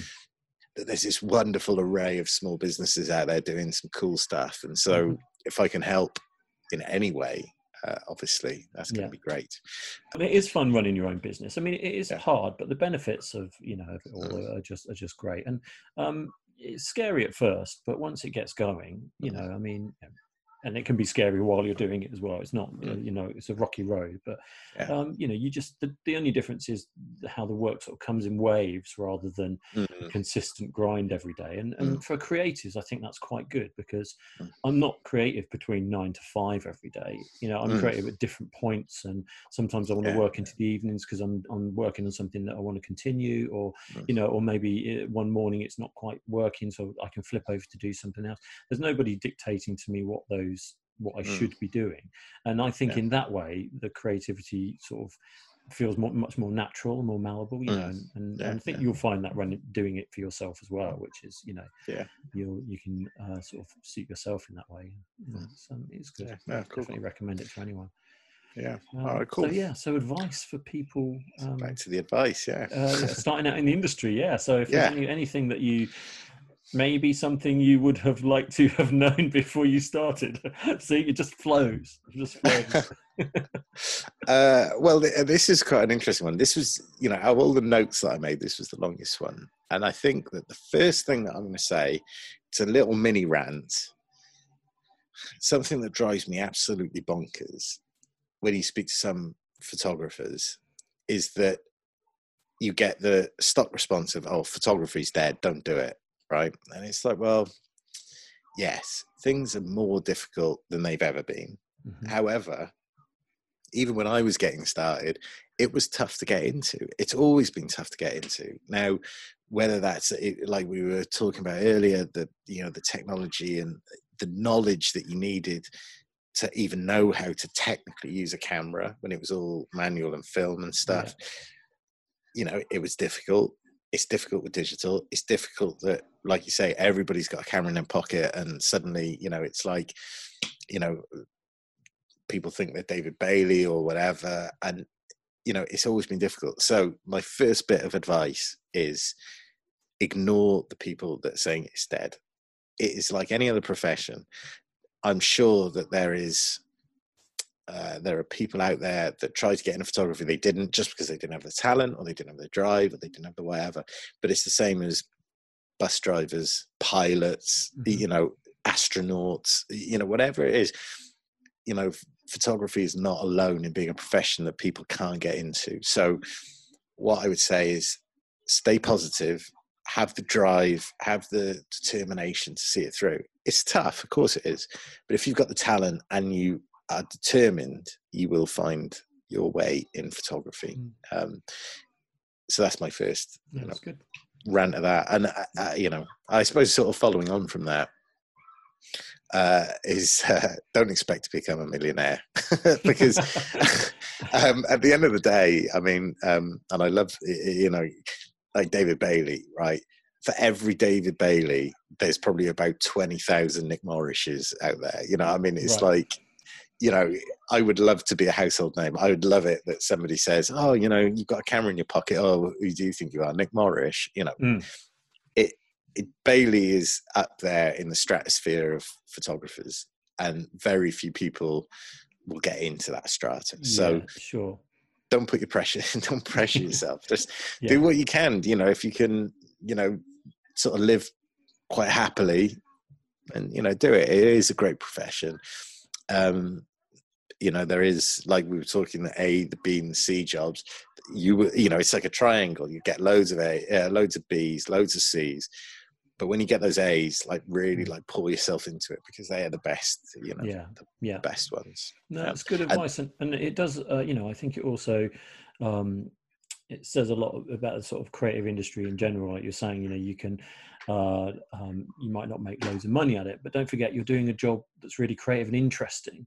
And you could have a really dull job that you want to be creative, but actually you're just like, well, I'm just going to do this job because it makes money and, you know, doesn't necessarily make me happy. And I think for me, when I was looking for starting a career, I wanted something that did both, so I could pay for things, but I could also do you know, creative things at the same time. And thankfully we live in a world where that is a possibility. Maybe our parents didn't live in such a world, but we do, and the next generation even more so. You know, you say photography's dead, I say the opposite. I say it's never been more alive. Everybody's a photographer now. 90% of people are bad photographers, and that's only good for the good ones, you know. I think it's a good time to be a photographer, you know? Well, that is an interesting take. And I mean, I always enjoy speaking to, you know, photographic allies, if you like, you know. I mean, but then you must find this as well with graphic designers. I mean, like that, you know, there are so many, you know, like, you know, I've got a Mac, and there's like some, you know, iTunes or not iTunes.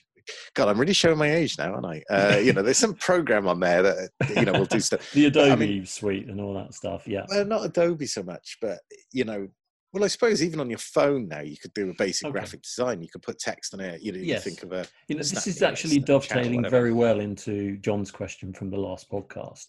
Oh, do you know what? Actually, I've got one more bit of advice if you want to cut. Okay. Let's do that first. So my last bit of advice actually feeds into something that you were just sort of saying, is that everybody's a photographer, but 90% are bad and 10% are good. So the best thing that you can do is really be inspired by the great photographers. So even though how we take pictures and the technology that we take pictures with has changed, at the end of the day, it's still light, you know, hitting a sensor of some sort and capturing that in an attractive way using shutter, aperture, ISO, and a particular lens to get a look or whatever. It will never ever change.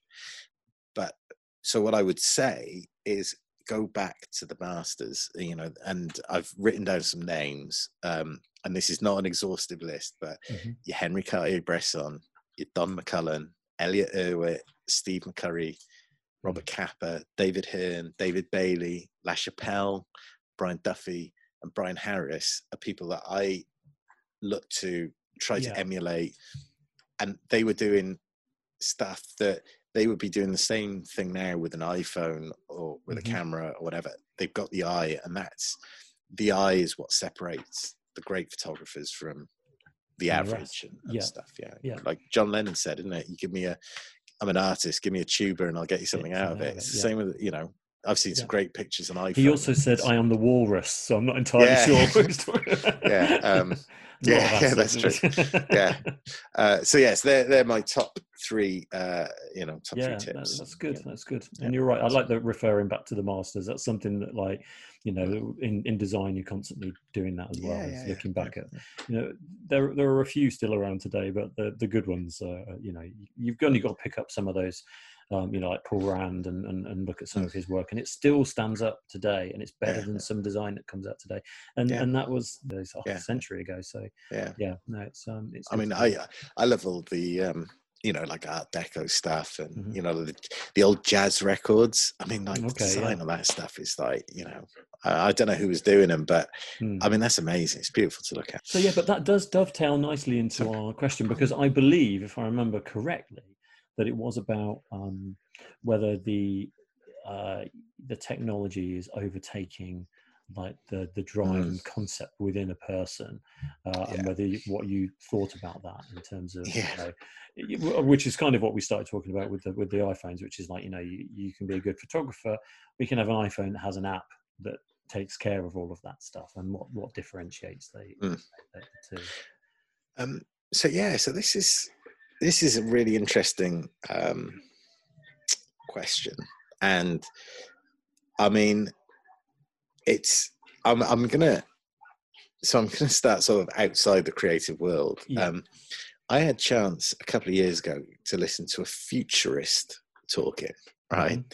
And futurist is somebody who says, well, this is what the future is going to look like. This is what the thing. And, you know, I mean, I remember I sat back and I thought, oh God, here we go. It's going to be all about, it's computers, it's AI, there's no need for humans. You'll all just be sitting at home while, you know, Arnold Schwarzenegger walks into your back garden, you know. He's there now. Yeah. Well, I am in LA. Yeah. He's cleaning the pool. He's hard up for cash. Yeah. And you know, and I honestly thought she was going to say that. And what she said really, really surprised me is that there is a real focus to make sure that, as great as technology is, that humanity stays central to everything that we do with tech. And it's great that tech makes our lives easier, you know, it keeps us better connected and all that sort of stuff. But at the end of the day, we can't lose the essence of being human beings. And so, especially in terms of photography, I almost go back to what I said at the start, which is you can be as technical as you like. There's a feeling and there's an emotion that you need to have and to understand and know how to capture that makes you a great photographer. Now, am I a robot to take a picture? I mean, you know, there's probably a photo taking robot out there, but will the robot understand enough about human emotion to have that sort of subtle back and forth that you need? If you're photographing somebody who's nervous, you don't want you know, some droid just banging on at you. It's the nuances going on between the two of you that makes the difference between a successful shot and let's say. Yeah, absolutely. And that's and so you know, that's why, you know, if you go on Instagram and you type in, you know, iPhoneography as a search or whatever, there are some beautiful pictures that people are taking on iTunes, you know, mobile phone, you know, whatever it is, iPhone. I was about to say iTunes, iPhone. iPhone. Other phones are available, of course, but not like, endorsed on this podcast. Yeah, exactly. But you know, and they're amazing pictures because you know, somebody's seeing you know, somebody's seeing a scene and they're understanding what needs to go into that. Now, I'm not denying it won't happen in the future, that robots will be able to do that and stuff. But for the time being, I think at the end of the day, behind that technology, you need a human. You need a human making emotional decisions. Same with graphic design. It's the same in everything. You need a human to make those decisions. Yes. Technology makes it easier, but it's not the be all and end all. And I think that where people get a little bit confused in that respect is they, you know, some of the design work, especially that does end up being sort of technologically led, tends to be, you know, unless they've got the balance right with the concept from the start, then it just falls on its face for me. You know, there has to be an idea to start with that eventually trickles down and can be done in this amazing technological way. Yeah. But, you know, I think, you know, John mentioned about pressing a button and the design comes out. You know, I think, like, I don't think we shouldn't ever get there. And if we do, that's a scary place because, like you said, it takes the humanity out of it and the understanding out of it. But I mean, inevitably, hopefully, everything gets better together. So you know, technology helps the concept, and the concept feeds into the technology, and you know, this demand just drives better. You know, better photographs, better design. You know. No, absolutely. I mean, I'm not. I'm not too worried about it at the moment. I think maybe it will change in the future. Obviously, the technology you know, in terms of cameras, Mm. I mean, you know, I started off on film cameras, and I Sure. don't feel old, and now I'm, you know, fully digital, and it's sort of, it's a big moment when I'm like, oh, I'm going to shoot some film now, you know. I mean, Yeah. whereas before it was just like, oh yeah, you know, get some film out the fridge. Well, it's like listening to vinyl, isn't it? It's like you can listen to your iTunes, but then, you know, you listen to a good vinyl, and like the difference is there. You know? Yeah. I mean, I am one of the. Sorry, this has turned into a podcast from 1965. Yeah. Welcome to the future. No, I mean, I think you're right. I think with the Vine, and this is the thing. This is the thing for me, and I'm probably going to upset a lot of people now. But there's only 4 people listening. Oh, okay, all right. So, sorry, Mum and Dad. No, I mean, you know, the thing that absolutely grinds my gears more than anything is when people put technology as the be-all and end-all of absolutely everything. I think it's got a place, and you're exactly right. It's that balance. You've got to get it right, because there are people who I've known who have sort of worshipped at the altar of technology as the end, that everything else is the means, the solution for everything. Yeah. And it's not. It's just as sort of fallible as human beings, you know. I mean, you know, laptops break, phones break, you know, it's not the answer, but in a considered approach, I think it can be, you know, it can be, you know, useful in the future. Well, more than useful, obviously it's going to be central, but get that balance. But if you think about it, I suppose, like, you know, the Industrial Revolution, I mean, we're clearly in another, you know, what should we call it? Technological revolution, I guess suppose. So, yeah. It's been going on for, probably from the 70s onwards, we probably have been, you know. Yeah. I mean, you know, it's, but the Industrial Revolution changed things, but it didn't take the humans out of it. You know, it wasn't like humans stopped. It changed the way people did stuff. And I think that that's what we're in now, but it won't stop humans being humans. Yeah. So there's your answer, John, if you're listening. We have the second part of question 10, which is your turn to ask a question to the next one. I'd love it if you just like, what colour socks are you wearing? Just keep it simple. When I asked John, I thought like he was just going to come out with a how you're dealing with working at home with it, you know. But he was like, he clearly spent too much time thinking about it, and for a lot, I fear that question he'd been thinking about well beyond the time I even thought about doing a podcast. He wanted to ask it. Which is a great question. You know. Yeah, thanks for that one, John. That was I really had to think about that. I was like, oh well, I'm wearing white socks today. So you like the fact that I sent that one to you? Like all the other questions were just like, where did you go? How did you do? And then this morning I sent you that question. Yeah, no, I was that got me thinking. Actually, I asked my 3-year-old, and he gave me most of the answer to that one. But did he just text it to you? He didn't speak to you. He just did it on his phone. Yeah, he did. Yeah, he's he Snapchatted me. TikTok. So the next guy coming, I think, is going to be a creative director. I think, guy or girl. Well, this is the thing. Well, you know, I feel like I've been doing a lot of talking. I've not asked you any questions. No, don't worry. I'll bore myself in my own time.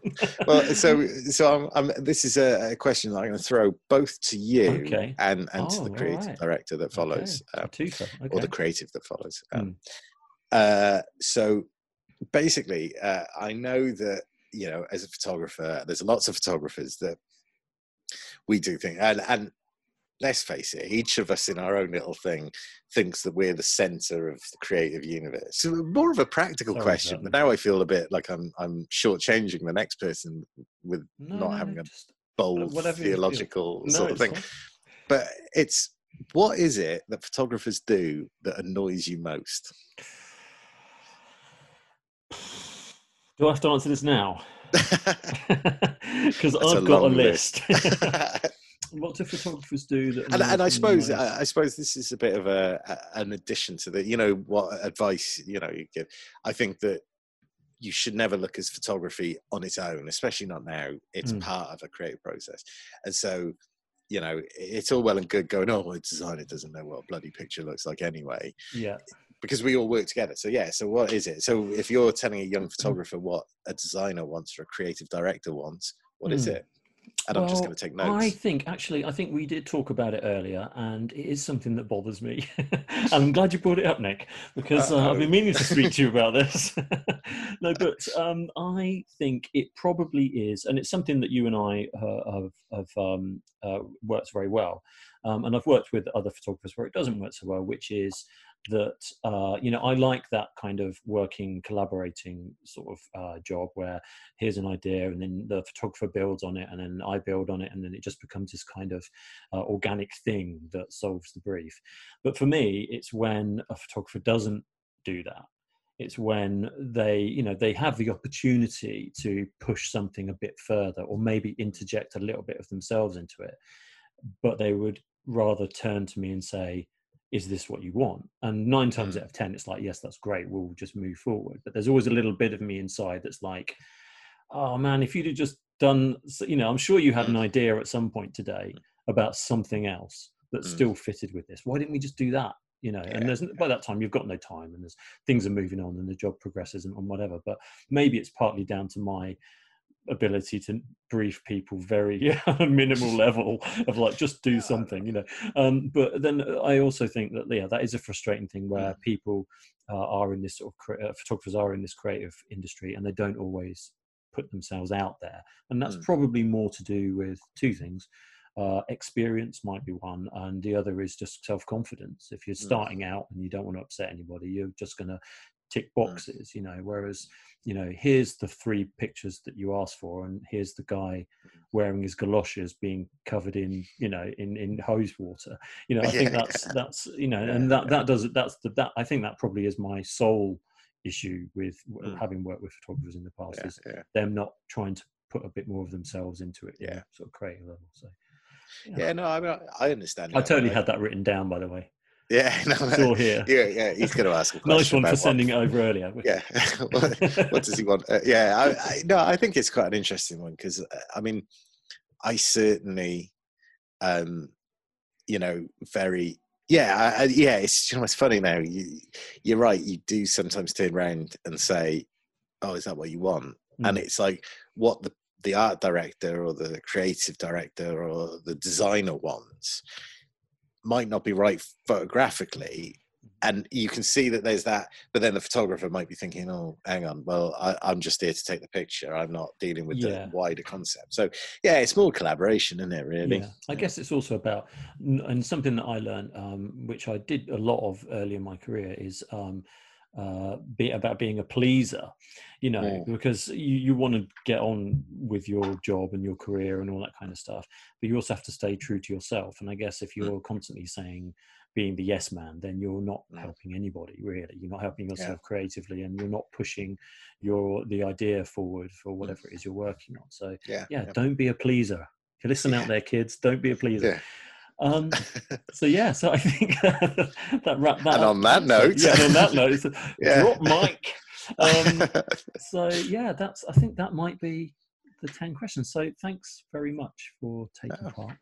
I'm going to ask you how people can see we're 2 hours in now. We've lost our listeners, so I'll have to put the website on that at the start. But, how can people see your work and whatever other stuff you're promoting or things you can do? Well, the best way to see my work is to shut your eyes and dream it. And you say you're not busy. This is all I've been doing for 7 weeks. My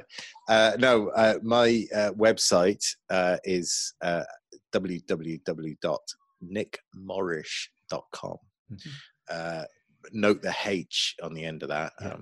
I would also like to add that I'm not the Nick Morrish composer that comes up at the top of the Google SEO instead of me. So is that why so many people looking for photography end up with a musical arrangement? A concerto, yeah. I'm desperate to meet the guy, though. I think it would be really lovely to, do a collaboration or something. He's probably got loads of emails addressed to you, and he's just like, I'm not a photographer. That's where all my work's gone. There's a composer running around the fields of Wales taking pictures, going, "This is not right." And I'm doing 7-string concertos.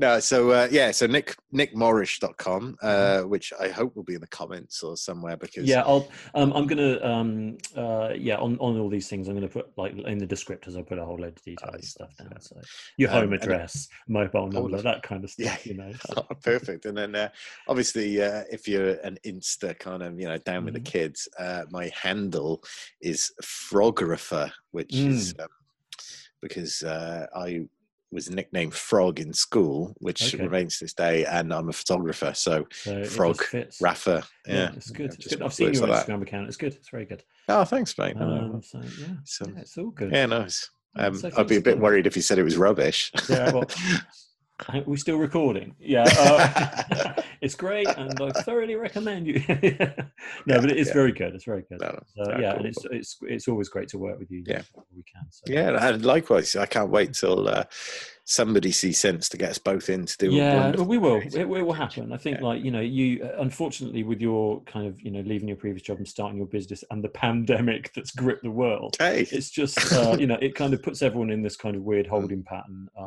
And I think it will gradually start to get better. Yeah. And I know there are jobs on the horizon that could turn into something. Yeah, cool. No, any excuse to email you. So, but yeah. So thanks very much, Nick. I'm sure I've said that 5 times already, but thanks. Mate. You getting involved in everything, and it's been an absolute pleasure. Yeah, thanks a lot, mate. No, it's great. See you soon. And there you have it. So thanks for hanging in there with me. Now, if you would like to get involved with any of these interviews, or if you have any questions that you'd like me to include to ask some of my guests, then please do get in contact with me. The best way to do that would be to hit me up on Twitter. So my handle is J@LoveDeadline, which is JAY@LoveDeadline, all one word. And I'll get back to you. Now, the next Creative Lockdown interview that I'm doing is with a creative director that has 3 decades of design experience under his belt, and he's also a very good friend of mine, like they all are. So please do tune into that one, because I think it'll be quite a good one. But for now, as always, be good, stay safe, and be kind to one another.